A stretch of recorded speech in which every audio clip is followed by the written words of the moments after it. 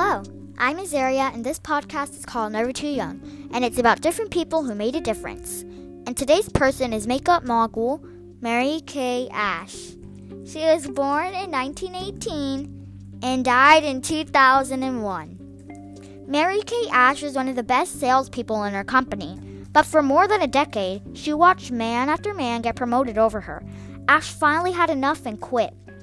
At age 45, with just $5,000, she founded cosmetics company Mary Kay Inc. and used an unusual strategy to guide her business, the golden rule: treat others as you wish to be treated. She believed that praise is the surest way to make her employees successful, and she celebrated their accomplishments, famously rewarding her top salespeople every year with pink Cadillacs. Today, Mary Kay Inc. is one of the most successful companies in the world, and Ash's business model has been mirrored time and time again. Bye-bye. Thank you for listening.